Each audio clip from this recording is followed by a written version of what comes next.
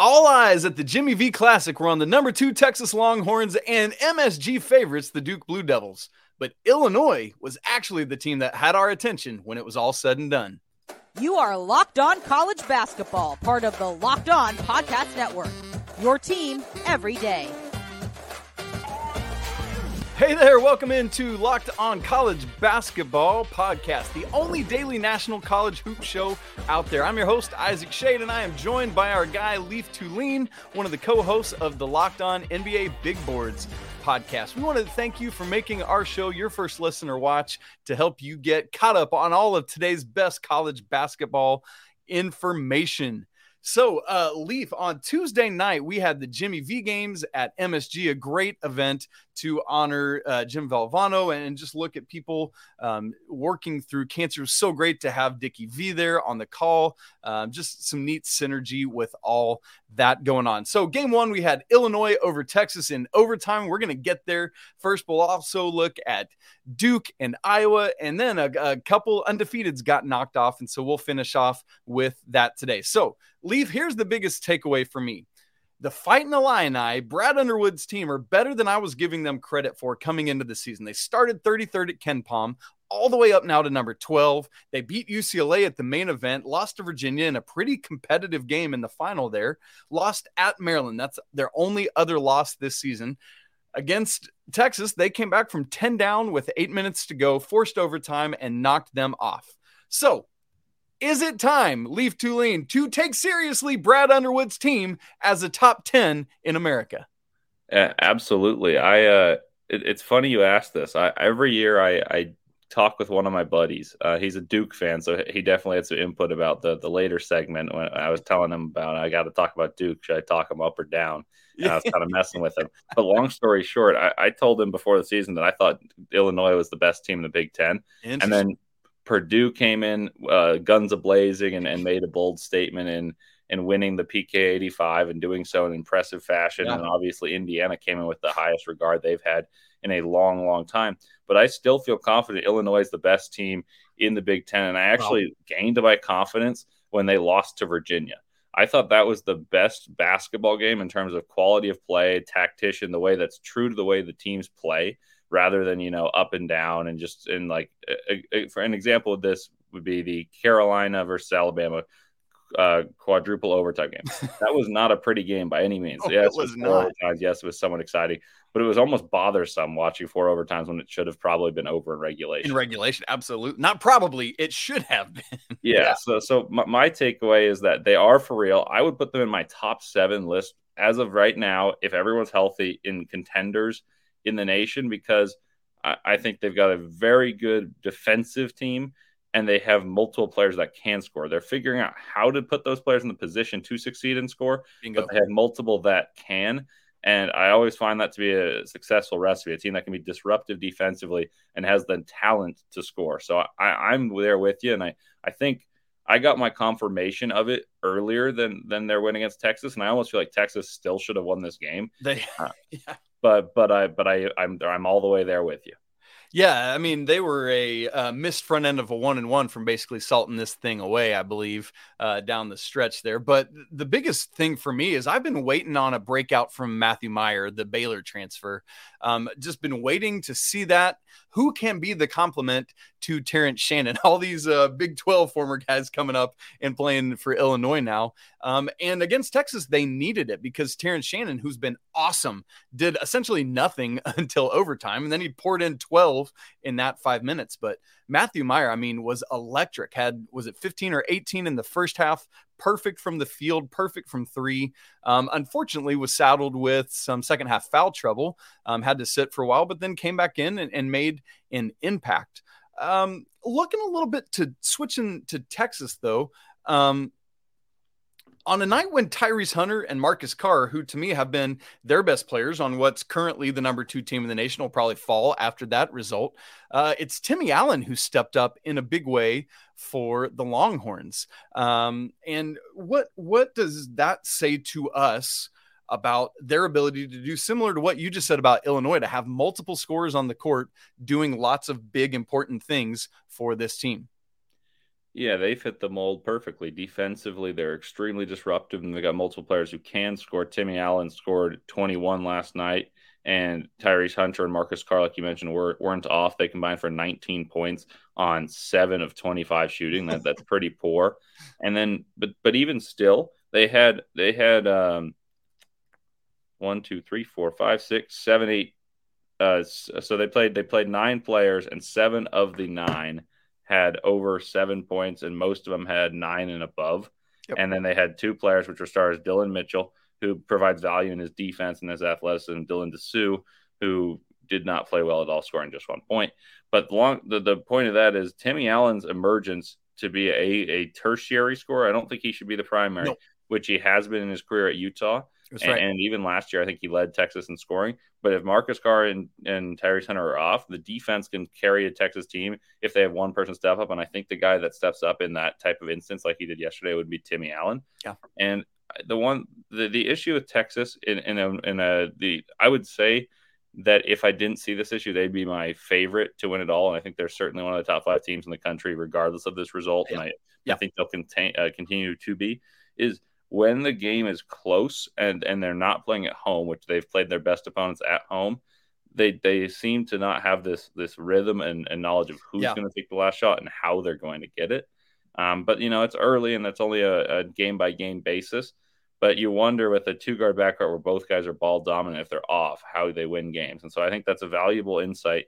And Timmy Allen's got the inside track to be the 3rd guy. And I think on any good national championship team, you need to have 3 guys that can score, because 1 and 2 can be off. 3, it's unlikely all 3 will be. And I would say Kansas was one of the lesser of the recent champions. But Ochai Agbaji, Christian Brown, David McCormick, and then you get the other guys like Remy Martin can step up, and he scored 19 a game while he was in the Pac-12. So if you're going to win a championship, you're going to need contributions from a guy like Timmy Allen or maybe a Christian Bishop, someone that's kind of become unheralded on a very loaded Texas roster. And we talk about everything Timmy Allen did putting the ball in the basket. I mean, he finishes with 8 assists and 7 rebounds as well, just a couple away from a triple-double. You get, I mean, between Allen, Tyrese Hunter, and Marcus Carr, you had 9 and 8, 17 assists combined between those 3 guys. You love seeing your dominant scorers also being willing sharers of the ball.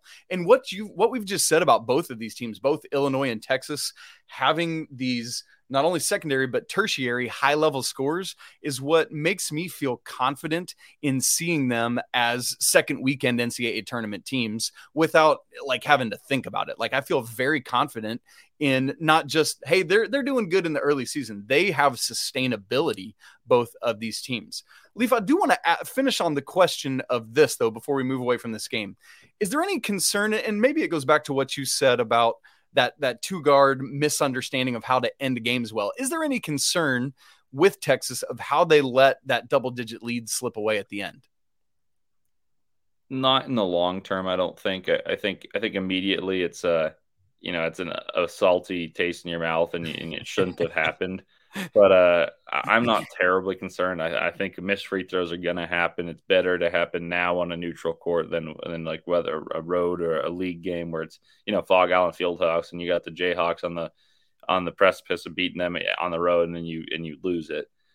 So I would say it's just disconcerting in the short term.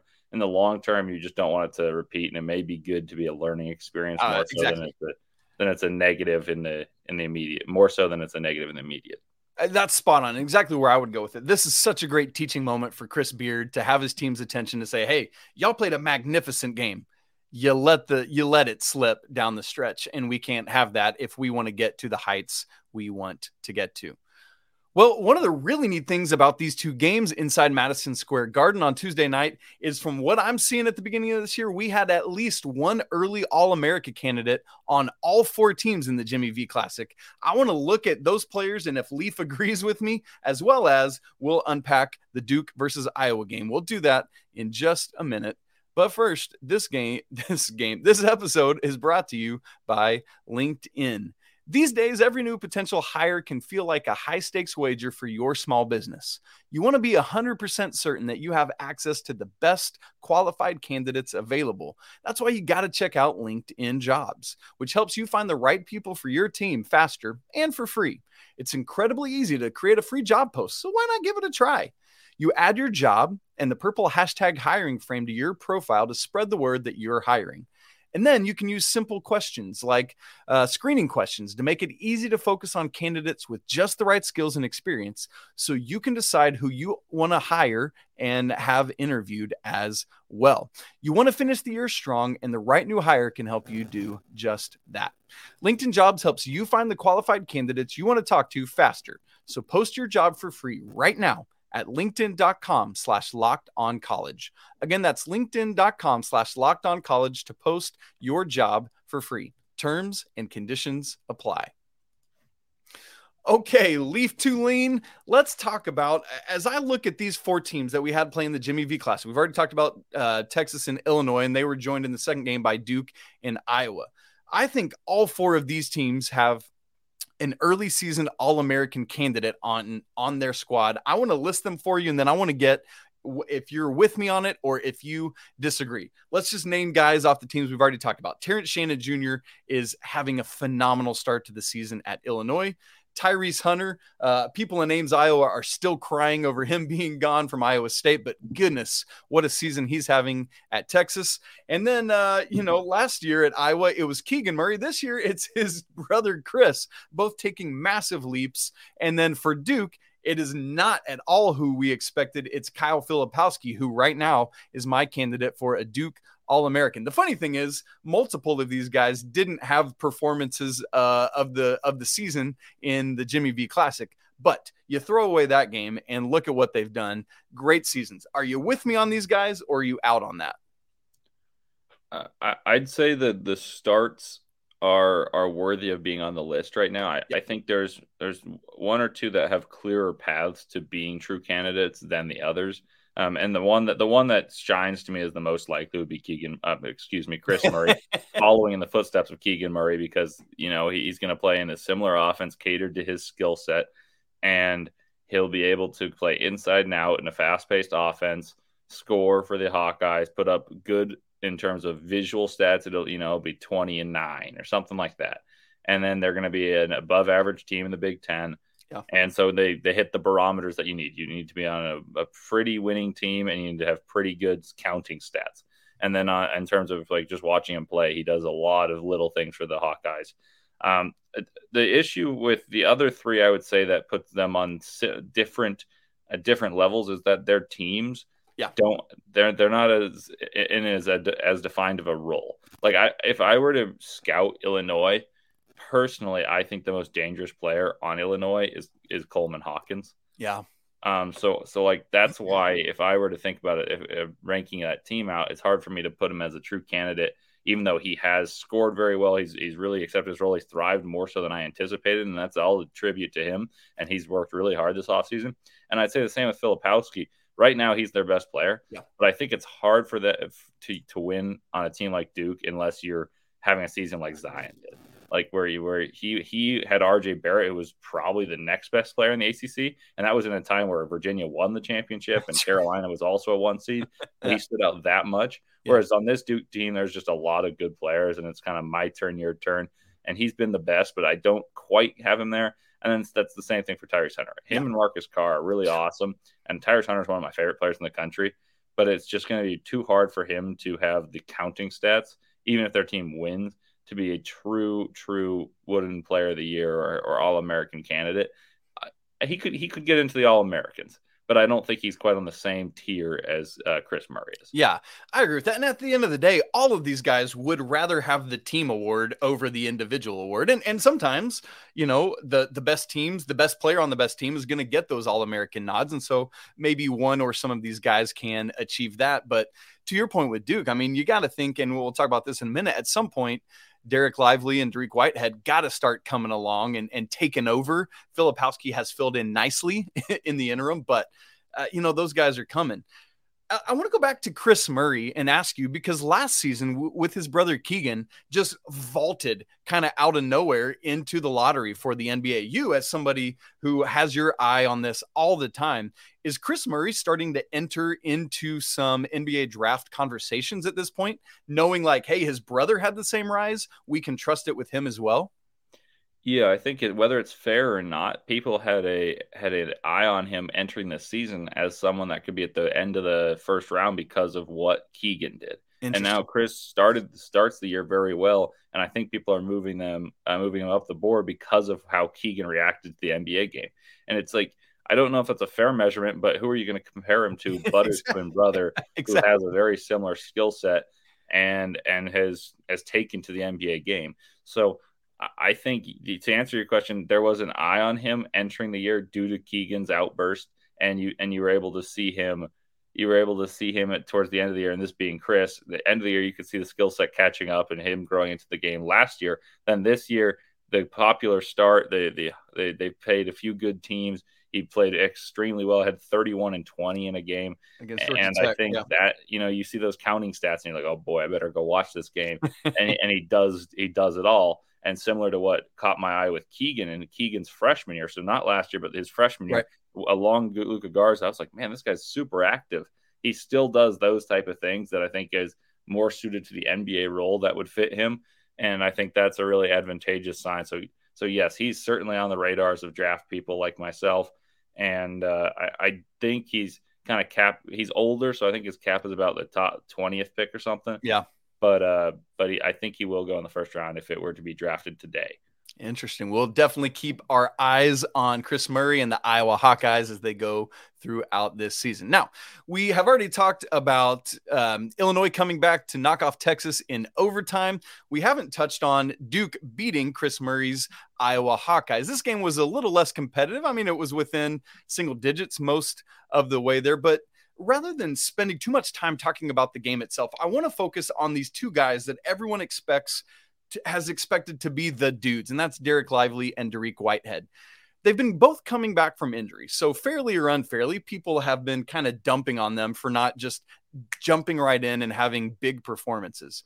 I'm starting to see some signs of growth and health from both of these guys, but just at this point, just one double-digit scoring game between them. Lively himself had just 2 points against Iowa and only played 13 minutes. So my question is a bigger Duke question. What happens for these Blue Devils if and when Lively and or Whitehead get going? They become a problem, in my opinion. I think right now they're kind of a borderline top 10 team, with as constructed, with everyone playing as they are, and they have the talent to beat just about anyone. Not quite everyone, but just about. And then once Lively Whitehead comes back to being both an offensive weapon and a defensive weapon, Dereck Lively becomes the best rim protector in the ACC, which I'm pretty sure he will. I think Duke is one of the better teams in the country, and if I were to outline a list of who I think can contend, if that happens in the way that I think it will, Duke's certainly in my top 5 to 7 teams most likely to win a championship should that occur. Even still, going back to their current source of play, Duke holds a good Iowa offense to 62 points, and probably would have been under 60 had they truly defended the last few minutes. Yeah, I think so. Iowa did go 3 of 16 from 3, which is a rough shooting night by their standard. But that said, the defense deserves credit. They'll get better defensively with those two players. Then if I switch to the offense, one last note about their defense. I kind of characterize it this way. Iowa averages 23 3-point attempts per game. That was 7 fewer right there. That's something that I value, because that means they're making them play out of rhythm and being disruptive. And then as for their offense, Duke has really no issue scoring right now. It's just about defense and who scores the ball when. And so, like, in their losses they've had, Purdue outscored them, but it was fairly close for a while. Purdue then showed their class and kind of passed the ball against a Duke team that was kind of stagnant and had turnover issues. But Duke has no problem scoring. They scored 74 with a weaker Filipowski performance. That doesn't mean he wasn't good, but he wasn't the All-American candidate that he's been so far this season.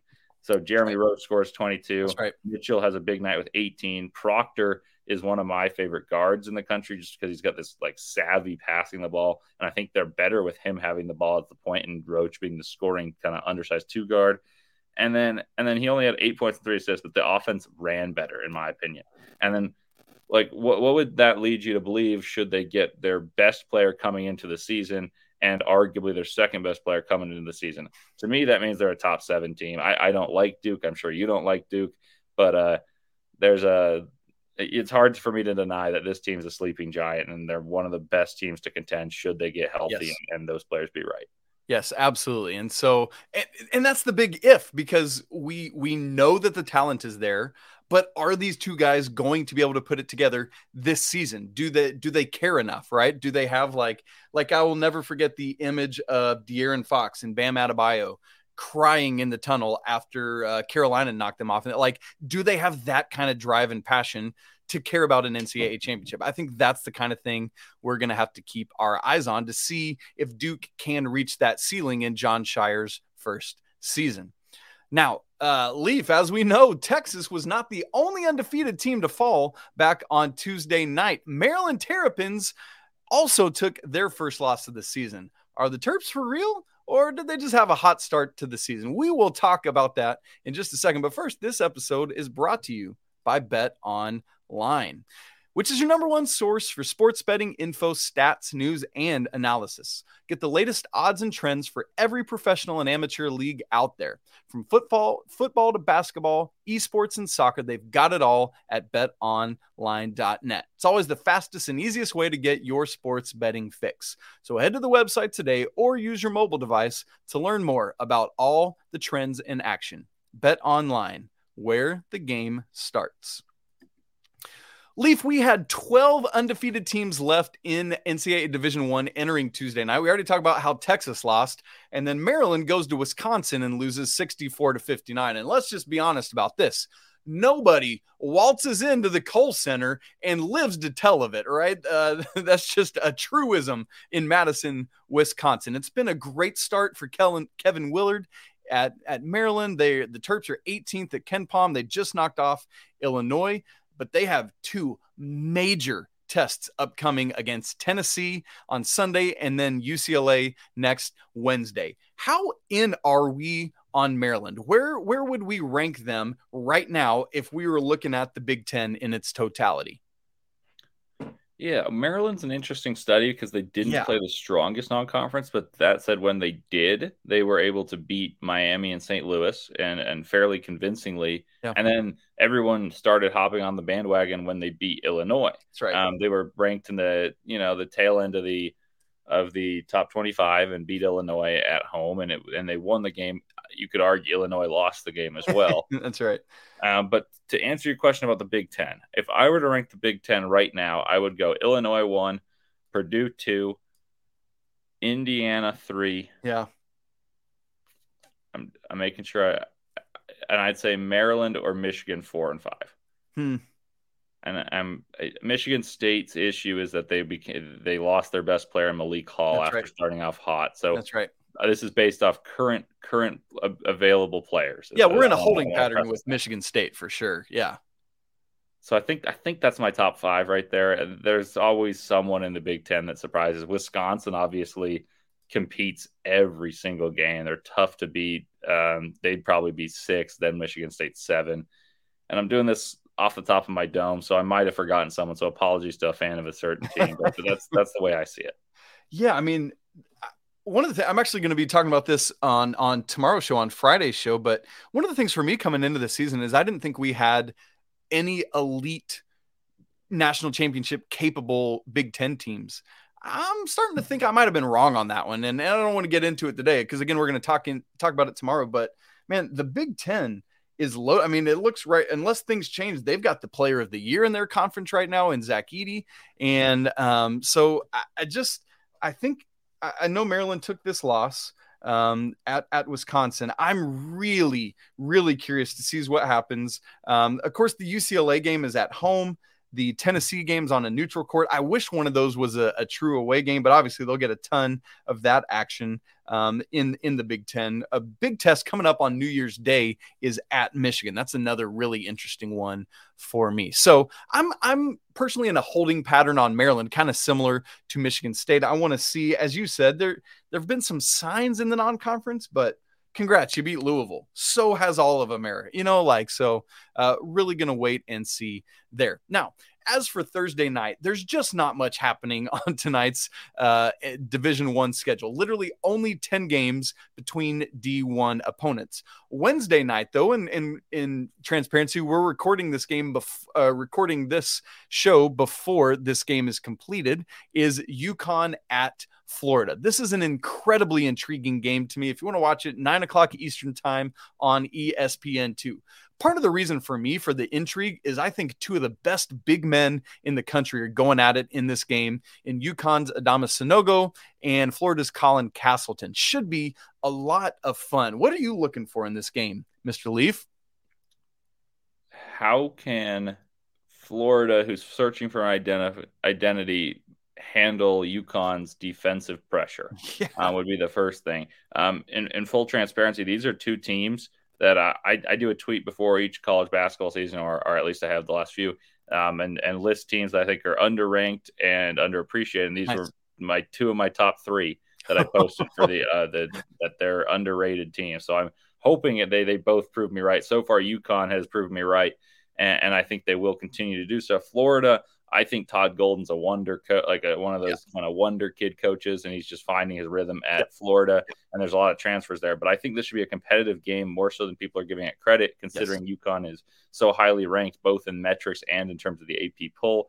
I think Florida is better than people think, and I'm curious. Obviously, the bigs is the focal point, but I'm curious for who can do something for the others. Like Jordan Hawkins can shoot the ball. Yeah. But if he's off, where are you finding your offense? So far, that answer's kind of been the fast break, Joey Calcaterra and Tristan Newton. Andre Jackson's the best glue guy in the country right now. He's someone I love watching because he's so athletic. He might be the best athlete in the country. He'll get you 10 rebounds just by jumping.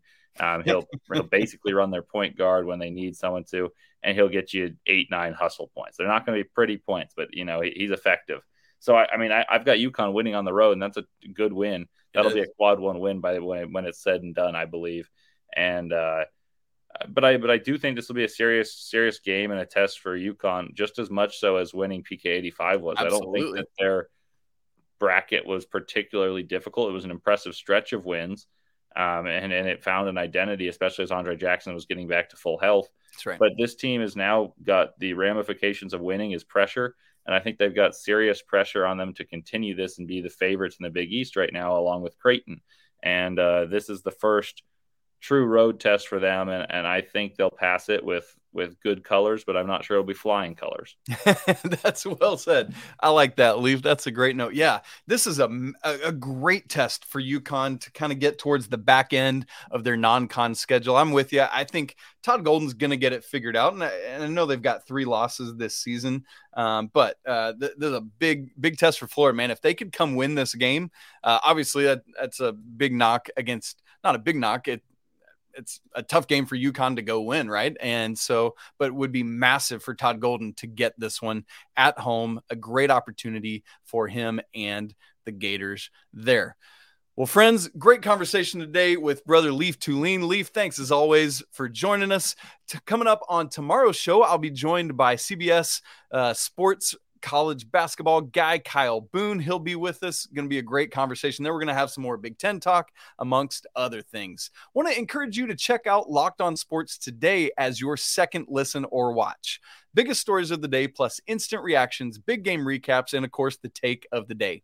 It's available on the Odyssey app, YouTube, and anywhere else you get podcasts. Please make sure to subscribe to the show, smash the like button, leave some comments on your thoughts on today's conversation. But until tomorrow, peace.